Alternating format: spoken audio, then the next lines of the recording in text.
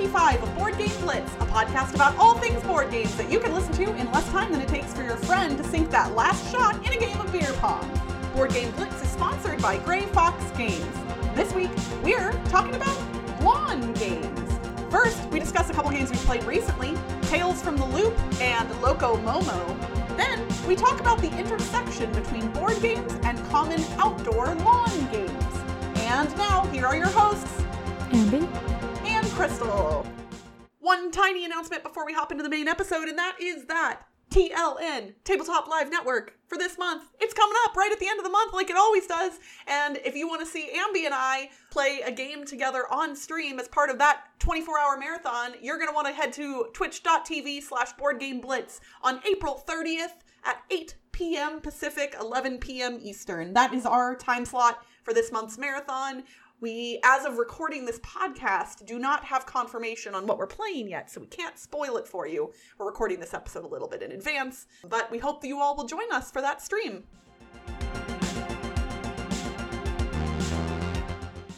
Recently, I got a review copy of Tales from the Loop, the board game, which is designed by Rickard Antroya and Martin Takaichi and published by Free League Publishing. Tales from the Loop, the board game, was based off of the Tales from the Loop TV series, which is a science fiction TV series that was based off of art book by Swedish artist Simon Stålenhag. And that's one of the artists of the board game as well, because it would make sense that if it's based off an art book, you use the art from the art right book. That makes sense. Yeah, if they were went to a different artist, that would feel a little strange. Yes.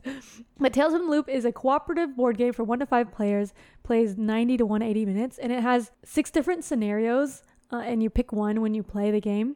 So in the game, you're high school kids trying to figure out, well, the objective of the game isn't known until you get through the scenario, but there's weird things happening. There's mechs running around, and you want to avoid the mechs and go around, and you can hack into the mechs and do different things.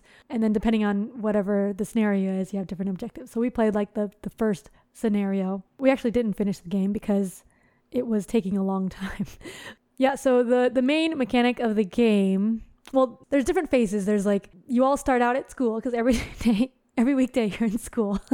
And then you can move around the board. You can do different actions. You have these action cubes that you put on your board when you use them. So you use an action to move or use an action to scout a machine or do different things, and you just put the cube on your board to show that it's done. But sometimes you can get hurt or get exhausted, different conditions, and to do that you move a cube to this condition part of your board and it stays there. So then the next turn you have fewer actions, and so you can rest to take up an action and get your cube back. But when you get those conditions, you have fewer actions. You have to manage that, so you want to not get that many conditions. And you get these when you fight or do tests, and each time you're doing a test, which is different cards can come up, you're trying to solve these rumor cards in order to progress the story. You have different skills for each character, and you have to roll dice to do the tests. So 6s succeed. It's regular 6-sided dice. If you don't succeed, you can go again and become exhausted to do it. So you have to use up one of your actions.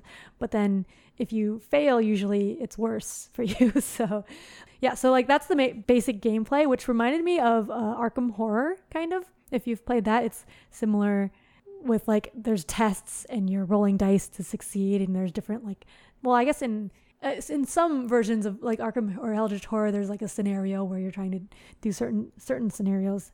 But I like the theme of Tales from the Loop, sci-fi, high school kids. Oh, and also if your parents are angry at you, you get grounded.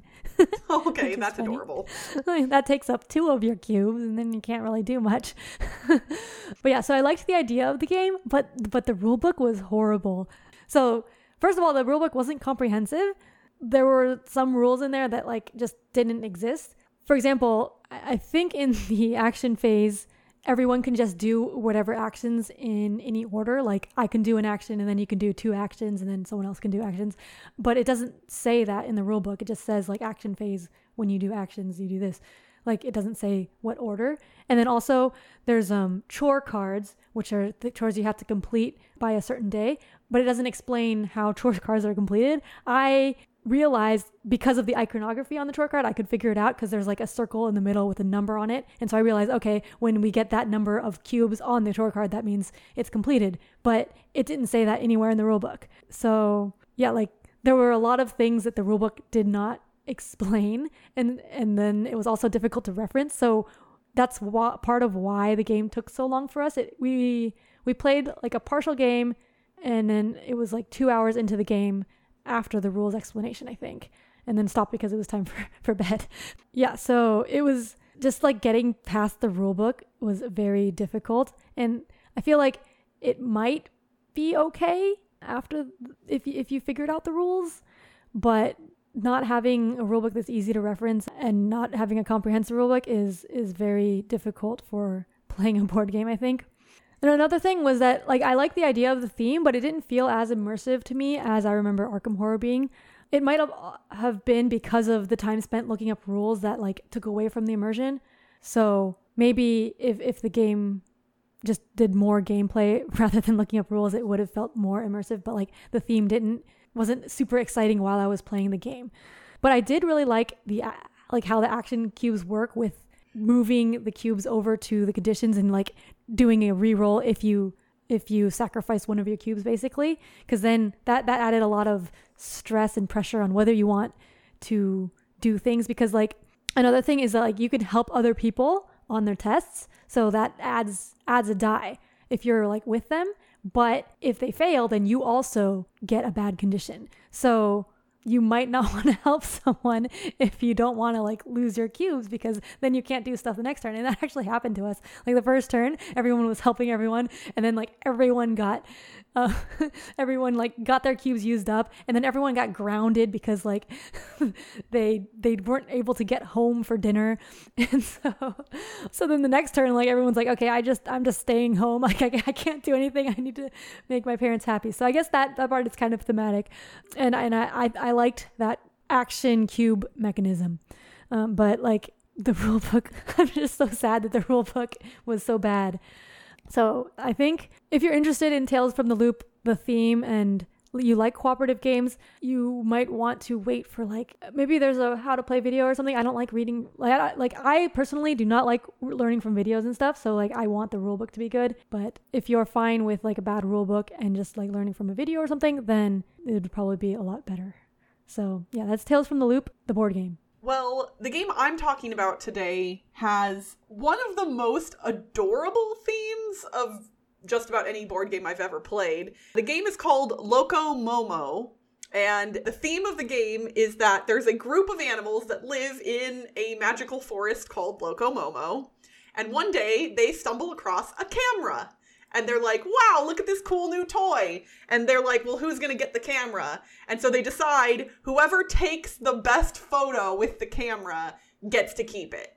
All of that being said, the theme really truly does not come through in the gameplay at all.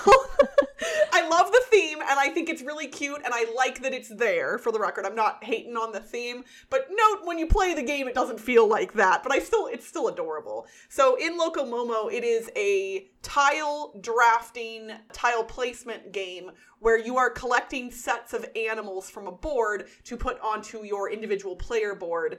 And the way animals are drafted varies depending on what animal you choose to activate on the main board. So each animal moves in a different fashion.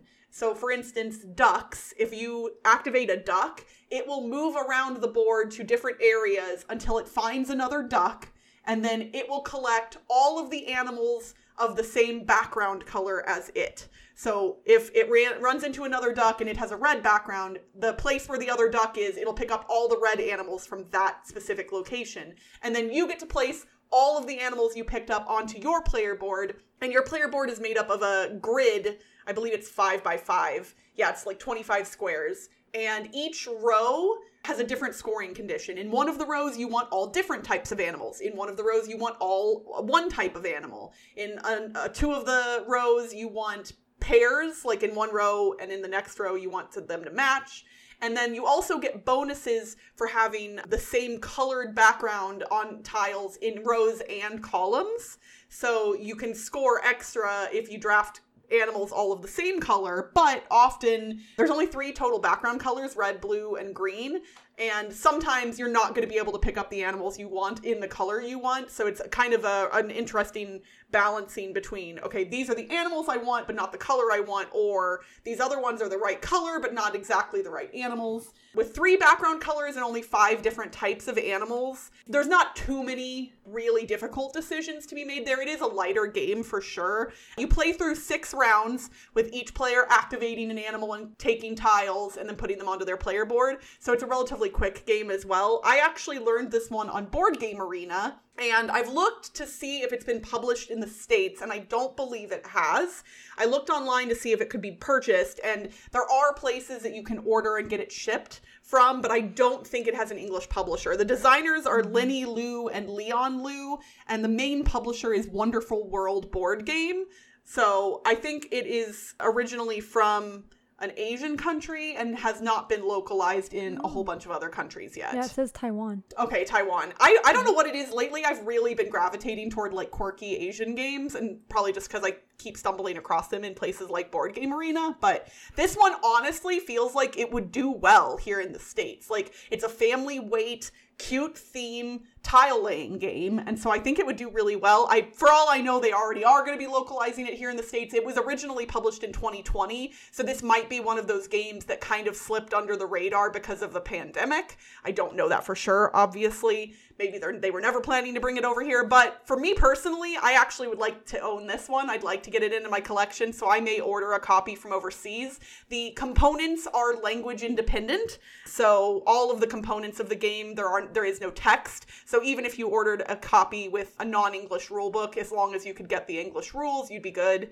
to go. So I really liked this one. I've been playing it, I would say not a bunch, but like I've played it a handful of times on Board Game Arena, and I will continue to play it there. I really like it. So that's Loco Momo. Cool.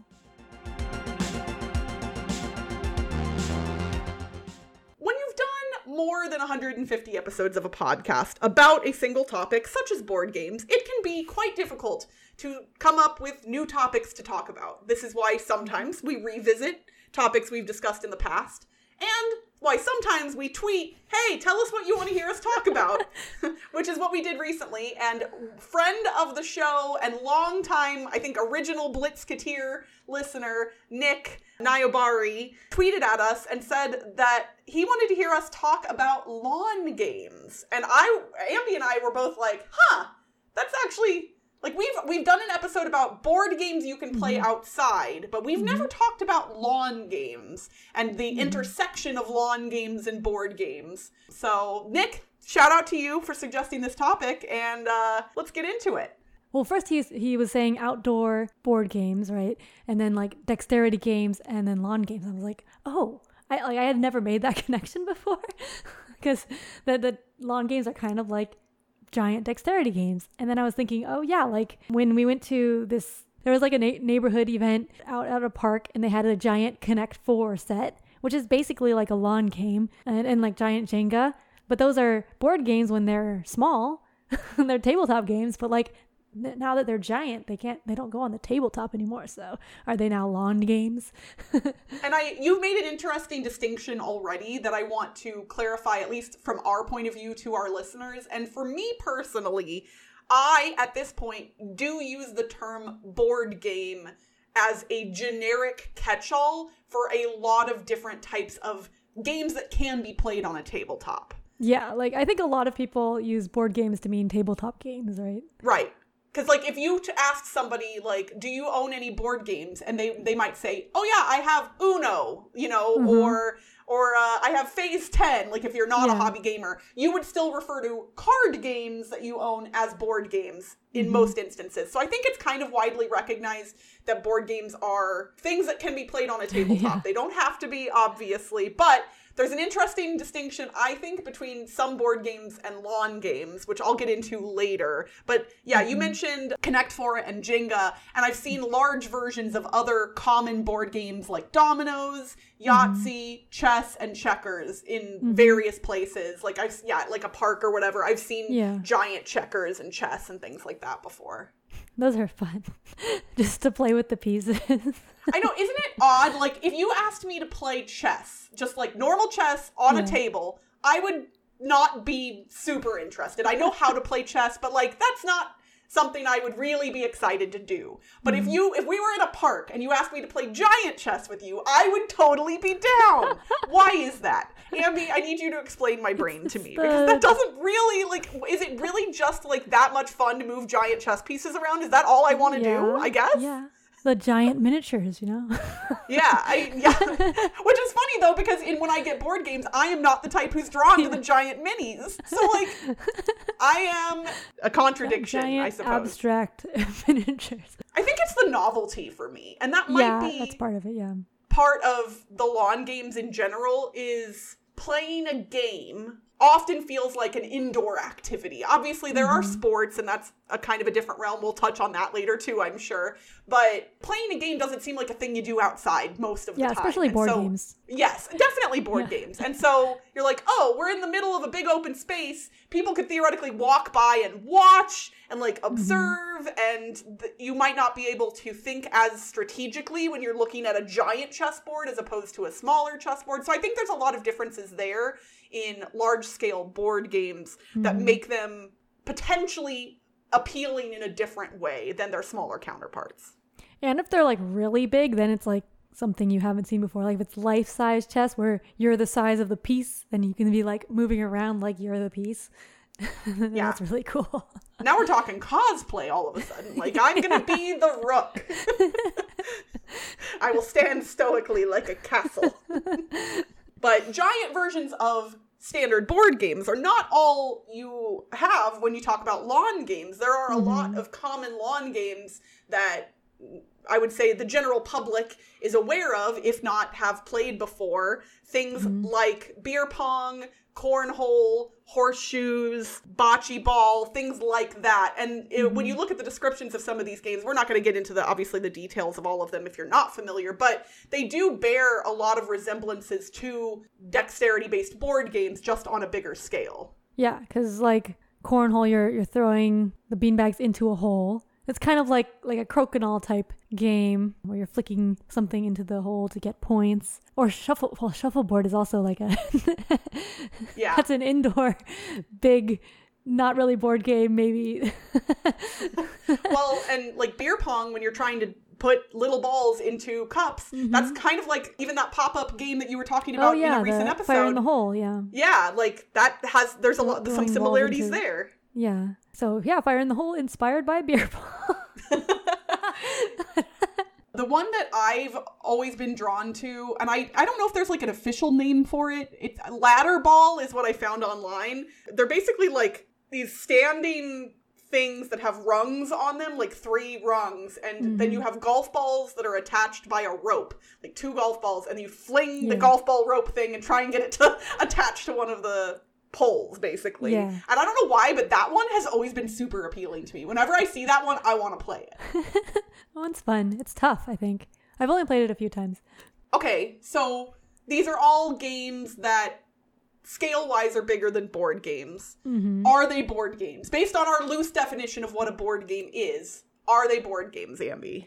Well, so when I think of board games, I think of games that are played on a tabletop. So I don't even know if like giant board games count as board games in my definition. So you're thinking like if chess is in a park, it is no longer a board game? Like, I don't know. Like what happened to it? Okay, so you and I might be on the same page because I think I've come up with my own self-imposed rule for what the difference is. And I think some giant board games count as board games and others don't. The reason I think this is because I think board games generally need to be mobile. So, like, crokinole is mobile. Beer pong can also be mobile. So, like, you can pick up that set and take it somewhere else. Whereas something like horseshoes generally has, like, implement or croquet. They have things that are theoretically attached to the ground. You obviously could remove them, but, like, more permanently affixed that you don't move around easily. And so those, to me, do not feel like board games. Well, but like horseshoes and croquet, both of them, like the set itself is mobile. You just attach it to the ground instead of a table, right? Okay. We used to play croquet a lot as a kid, and it was just like one little suitcase thing. I don't know. Little package, and you roll it around. It's like, because it just has like the hoops and the croquet mallets and the balls, and then you need a big space and then put it around. But like, that's, I think, also more kind of like a sport because it's using like a big field. So Lynn, I guess, so not the size of the components isn't the only factor here. Yeah. The size of the play space also the play factors space, in. I think. Yeah, I think for me, I think play space is more what makes it a board game. Because I think of like playing on the table more. It can be played on a table.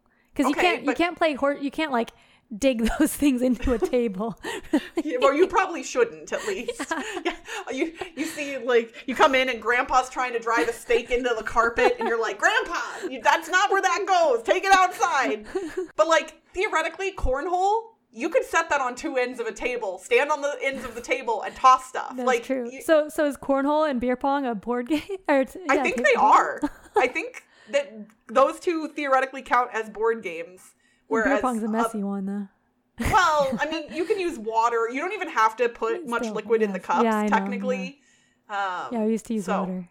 Yeah. I mean, yeah, you and I both aren't drinkers, really. So if we ever played it, it would definitely not be with beer.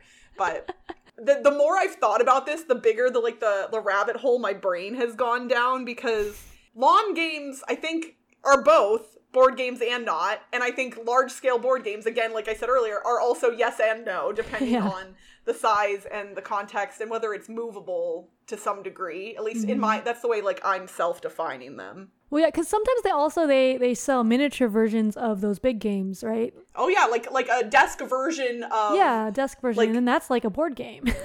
Oh my gosh, yeah. So, like, yeah, if you had, like, horseshoes, like a little tiny version of horseshoes where it was just a standalone thing that you put on your desk at work as like a novelty, like they definitely sell things like that. Yeah. So then does it become, oh man. It's so confusing. It's very confusing. So let's move past that. And I wanna know from you, Ambi, what dexterity-based board games, like things that we would commonly refer to as board games normally, the stuff we would usually talk about on our podcast. BGG. Which ones do you think you would enjoy, or maybe even like just the mass market would enjoy as a like weather-resistant, large-scale backyard version of a thing? Ooh, I think Ice Cool would be cool as a big version. Well, okay, but then would you be able to pull off trick shots, though, is the thing? I don't know. You gotta kick it. Yeah, oh, you have to kick it? Oh my gosh, we're gonna have broken toes as soon as we start playing that. I just think that would look really cool, but... I have to say, I'm a little sad that your first response was not the thing that came to my mind immediately. Oh, like Strike? Yes, like Strike! We definitely need Giant Strike. I think my friends have tried doing Giant Strike, but like it didn't work out well because they didn't have like the right arena shape and the right dice. Yeah. Well, and the physics of dice change when you scale them up. So it probably would not work as well. But like, as a novelty, as a fun thing to just own, I would definitely buy a large copy of Strike, even if it physics-wise didn't work the same as its smaller counterpart.